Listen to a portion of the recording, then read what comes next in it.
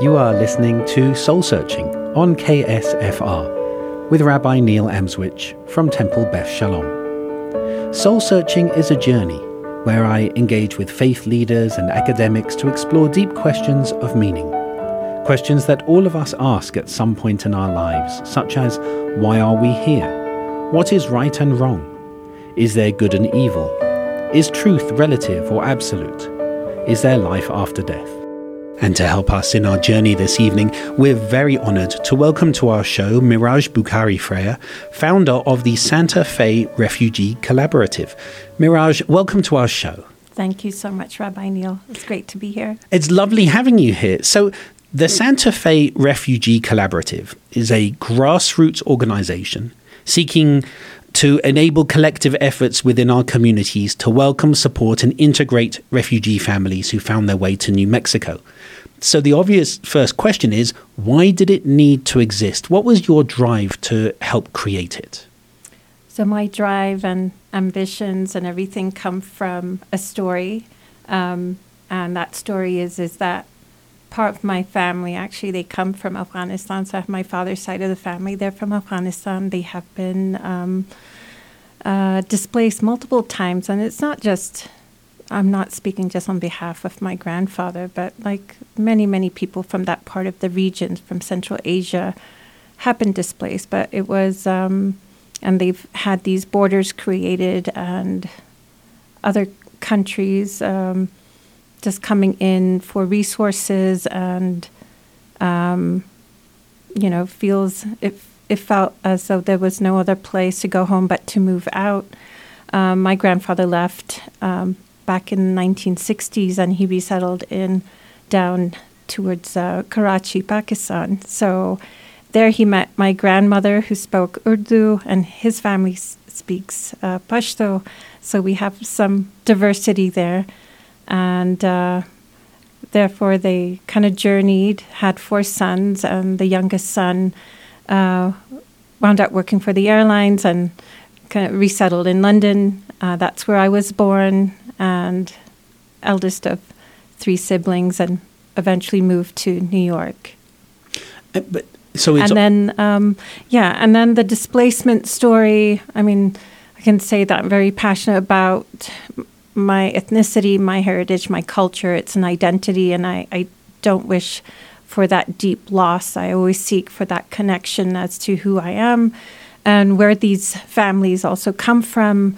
They're obviously seeking for a new home, and where does that belonging go? And so using our privileges, it's really important to enhance our own life in order to help others. So seeing that there was a call for support of 20 Syrian families, there was no support here in Santa Fe in the sense like, okay, there's no resettlement agency. Mm-hmm. So connecting with the resettlement agency and seeing that they came from Muslim majority countries, I reached out to the Islamic Center of New Mexico and asked, how can I help? Made a trip.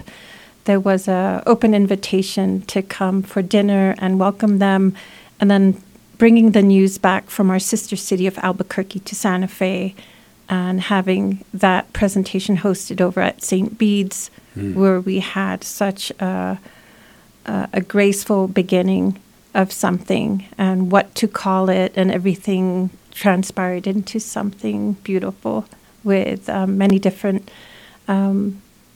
opportunities for people to help and support through volunteering. It's obviously very personally grounded for you.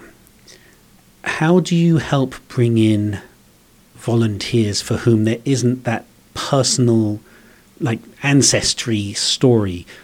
What's the appeal for volunteers when people come and help? What's driving them?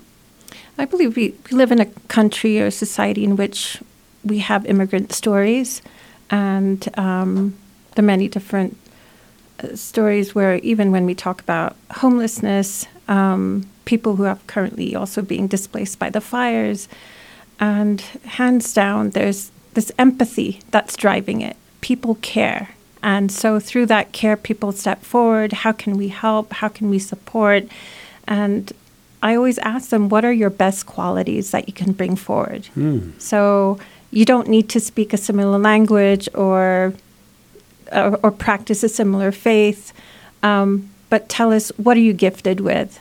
And with those gifts, I kind of explore in ways of thinking creatively that, okay, you have a background in art, perhaps you'd like to kind of pair up with some of the children and kind of create some kind of program, or perhaps someone has a business background and they want to set up some kind of micro business for them, helping kind of engage with them, or English as a second language. And a lot of these families who have resettled, they indicate support through that social interaction. So there's a lot of social engagement involved. And what better way through music and food and dialogue. So, and I believe when people seek help, people tend to respond really well here in Santa Fe. But I think that's a really important thing that you've shared, that if you're volunteering to help the Santa Fe Refugee Collaborative, you don't necessarily need to speak Pashto or Urdu or anything, but if you have a desire to help, if you have that empathy for those who are coming, because many people in this country have immigrant stories, and so, so connecting to that, I think that's an important thing to share, just for those who are listening, thinking, wow, I'd like to help, but you're saying whatever you can do to help. Right, we're not limited. Lovely. So, I mean, you come clearly, as you were talking about, from Afghanistan to London to here, a sense of a global citizen. What does it mean for you to be a global citizen? So, I come from the belief that, I am a vicegerent on earth. I have an obligation to take care of humanity. And if we have multiple global citizens working together, then we don't really see those borders. We see more humans just like us, ourselves, with minds and brains to think and a heart that beats. And how can we invest our time to take care of our fellow beings and the earth? And so much of that encompasses that role of a global citizen. And so despite our differences, I think having differences is a beautiful thing, right? And that diversity brings more strength than us to look at our differences and say, oh, you're different from me, so there's this fair.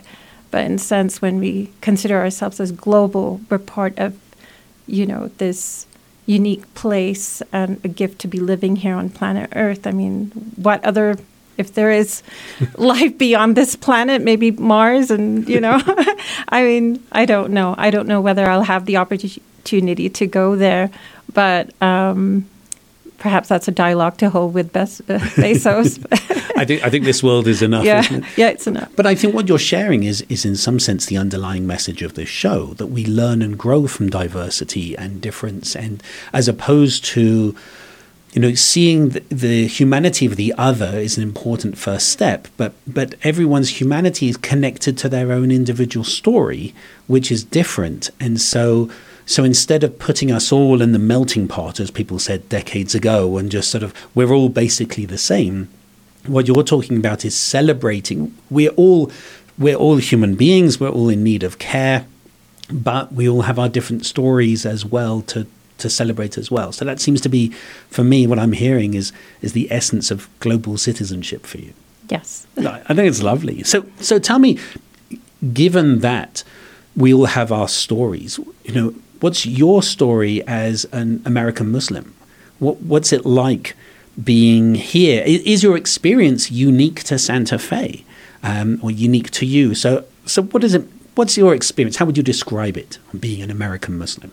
So, I came from a first-generation immigrant family, and, we go back to, liberties and justice for all. So I do believe, as an American Muslim, I've been living here for the past over 35 years now. And we see ourselves living in a secular country where all our faiths are accepted and we have our individual rights and laws and everything in place.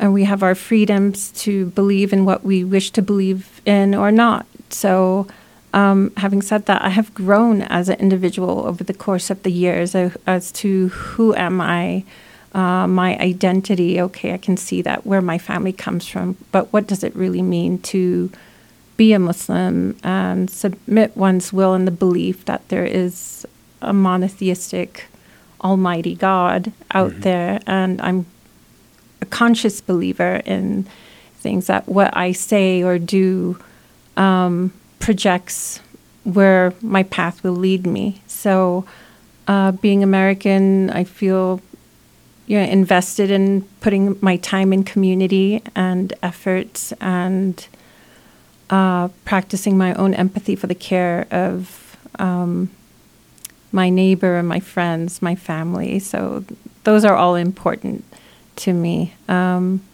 we can go back and we can think of different individuals.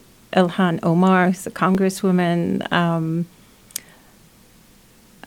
Malcolm X, Shabazz, and then there's there are very many famous individuals who have been living here from 200 years ago. I mean, the state of Michigan, Dearborn, Michigan, having the highest population of Muslims in the country, and seeing that there are many different people who are actively politically involved in our government and our state. So I don't believe that's unique. I think we live in, again, it goes back to that diversity. What does it mean? We don't poke around and ask people what faith do you follow? But somehow being Muslim stands out so unique. And at the same time, it's also kind of brought up questions since 9/11. And I can see that misinformation is out there. And so I feel that I can use my voice to advocate as being a Muslim and saying, is that who I really am? Am I being identified as a terrorist or not? And I am very much part of society and bringing care and justice for everyone. So I really appreciate you sharing this. Before we take our break, you started to touch upon, I guess, difficulties. Is it difficult being an American Muslim for you, or being a Muslim in America? Is it difficult for you, or is it positive? Is it both? How does it feel for you? I guess in Santa Fe specifically, that's your narrative, but you're sharing things that go back 20 years of pain and suspicion and so on. So before we take our break, is it difficult? Is it easy? Is it both? Can you share a little on that? I believe being in Santa Fe is just filled with people who have been around the bush, so to speak, a number of times. So they've experienced many different lives, I guess, and came back here. And it's like a transitional city. People go and they come back. And for me, I feel very much accepted here. People are very well read and understanding. I think we have one of the highest rates of doctorate degrees in Los Alamos, so it's something to be said about that. And people are well traveled, so they have this understanding and of acceptance when it comes to coming from bigger cities. I think there's something to be said about discrimination in the public schools. I have faced it. Personal hand account, you need to go back to your country. Wow. And so what country are they talking about when you were basically born out in the West? And, the color of your skin. Sometimes people identify you as to why are you wearing that headscarf. They see you very differently, that you don't belong here. You do not, you're not part of the American calling or standards. And I think that all comes from a place of ignorance, and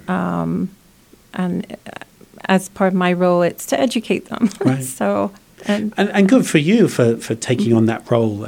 I mean, the irony of someone saying to you, "Go back to your country" when you were born in London, that doesn't make any sense. But I really appreciate you sharing that, the positives and the negatives. I do. We do need to take a break. You're listening to Soul Searching on KSFR with Rabbi Neil. And our guest this evening is Miraj Bukhari Freya, founder of the Santa Fe Refugee Collaborative. And we'll be back in a moment.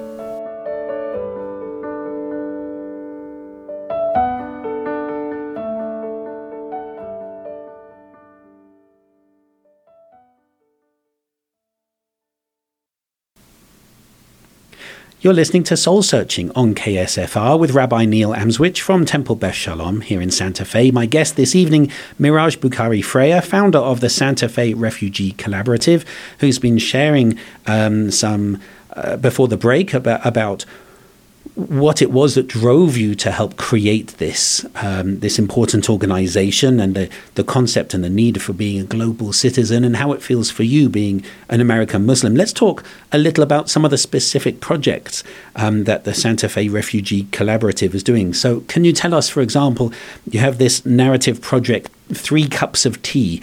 Tell us about that. Yeah, so my background, I have a background in early childhood education, and as well as a degree in communication disorders. I work with the special needs, and then we talked about how we kind of invest some time thinking creatively, and how people love stories, right, and telling the right stories, and sharing that. So part of sharing means I'm coming from a culture where 3 cups of tea is so important, and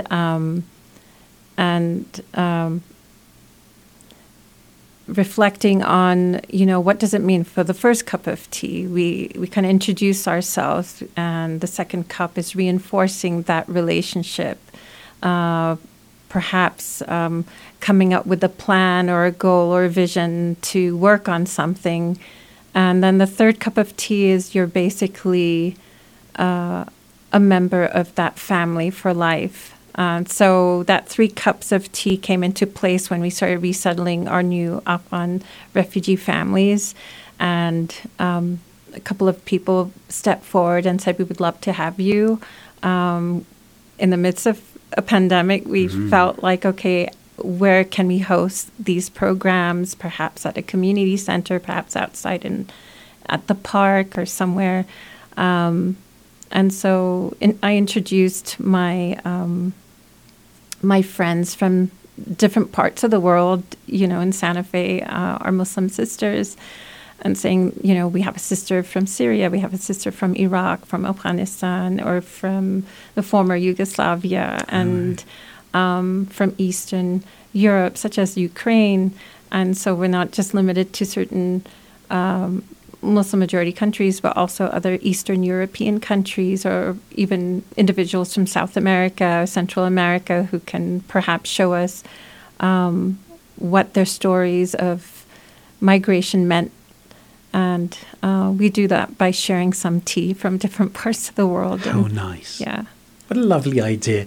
And since you mentioned stories, you have something called the Stone Soup Kitchen. I'm assuming this is from the very old, like 1700s French story of stone soup. Can you share that story, and then share why you have something called Stone Soup Kitchen?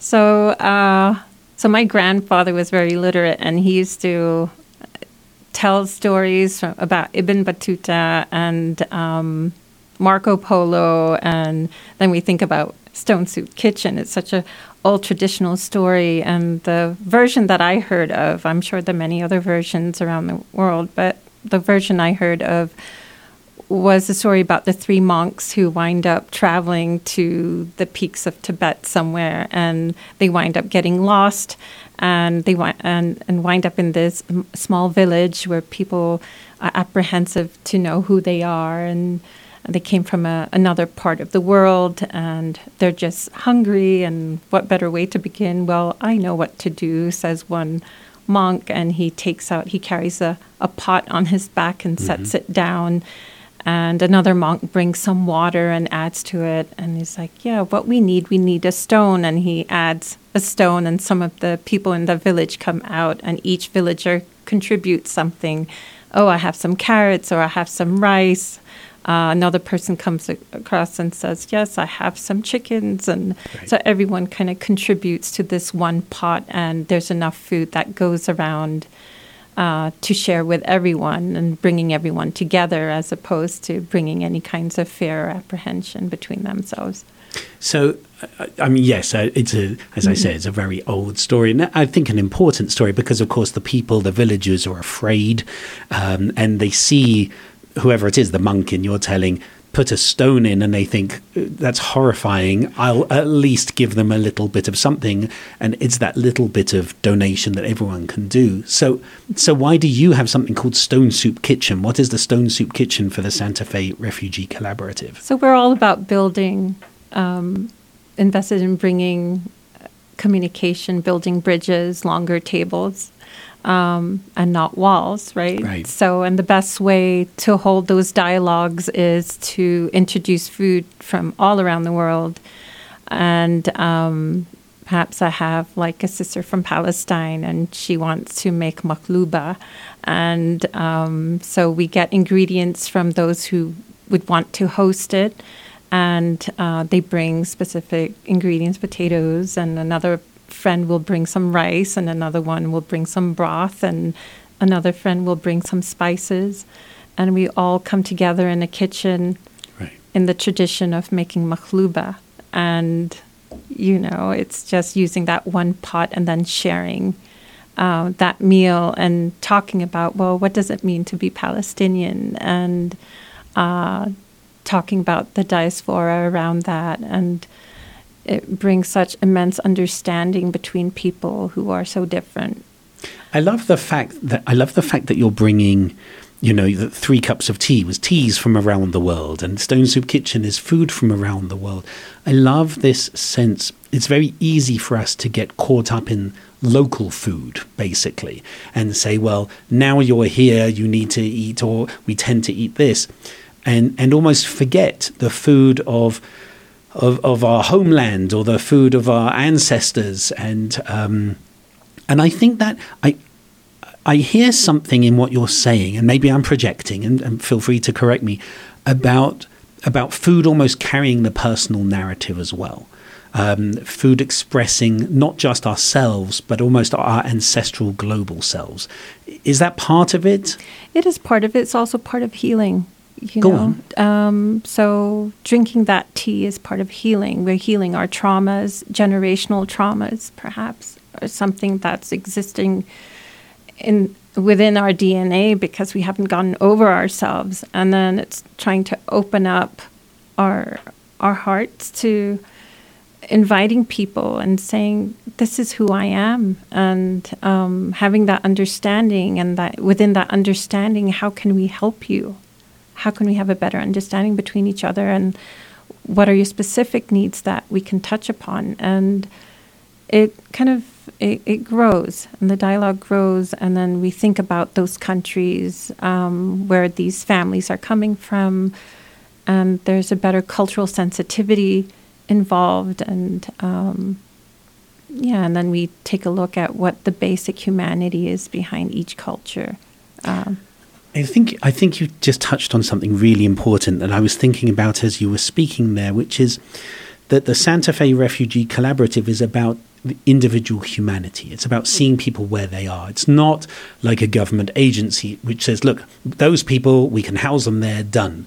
This is very much about seeing people where they are and helping them to express themselves in a respectful, loving way, to show their humanity. I think that's really important. Right. And we have over time become a hub of resources and conduit for support. So if you've touched upon reaching out to the resettlement agencies who are greatly responsible for their work, and we give so much respect to them, it's at the ground level, right, where rolling up our sleeves and our boots on the ground and getting to Deming with our Deming Drive, right, or getting to Albuquerque to helping those Syrian refugees, or perhaps there are some refugees from the many different nations of Africa who we've also tried our best to support and help, and ensuring that these individuals have an agency. They have their own voices that need to be heard. And how to make their lives more sustainable in the state of New Mexico. And now if I was to, everyone wears an invisible cape. And so I'm not saying that this work is done just by myself. I give credit to a lot of different individuals. And it's just that someone just needed to be inspired to make this turn into a true story of empowerment and support that we hate to see our own displaced people out on the street begging for money and other things that they may need. So over the years, we have seen the primary need was housing, and then food, job security, health, ensuring that these children, as vulnerable as they are, they have a society in which embraces them so that they have a path forward to improve their own lives. And it's just amazing. These little children grow up to be their family's representative. They acquire language so quickly that they're able to translate for their parents, and the parents then become somehow empowered through that. And a lot of that effort works collaboratively, and so hence the Santa Fe Refugee Collaborative. And right. You said something. We've only got a minute or so left, but you said something, and I don't think you realized how important it was what you said when you said everyone wears an invisible cape. That's a really extraordinary statement. In just a minute, as we wrap up, what does that mean for you? Everyone wears an invisible cape. Well, our brains are multifaceted like diamonds, and we all have, we all carry a gift. We just need to tap into where our interests are and how we can invest that into being able to support society. I'm a person who just feels like, our city, our state, our country, the lives of people is important. And what better way is to start from within ourselves and our families, and then go from there, which carries value. So, and we have those, we have our frontline workers who are out there during the pandemic. They wear their invisible capes, and sometimes they don't even have a name badge. So what do we call them? I just think, I hear what you're saying. I just think there's something, you have a very wonderful view of humanity, a positive view of humanity that obviously feeds into all this extraordinary work that you're doing with the Santa Fe Refugee Collaborative to really bring people together, bring out the best of people and volunteers and bring them together. I want to thank you for being here this evening. It's been fascinating to talk to you. So thank you to Miraj Bukhari-Freya, the founder of the Santa Fe Refugee Collaborative. I really appreciate you coming on our show. Thank you so much, Rabbi Neil. This means a lot for you giving so many individuals the opportunity to speak. And I know a lot of people don't really know me so well, but, I guess that kind of sums it up. I'm sure they will from now. You've been listening to Soul Searching with Rabbi Neil Amswich from Temple Beth Shalom and from the Interfaith Leadership Alliance of Santa Fe. Until we return again in 2 weeks' time, keep searching.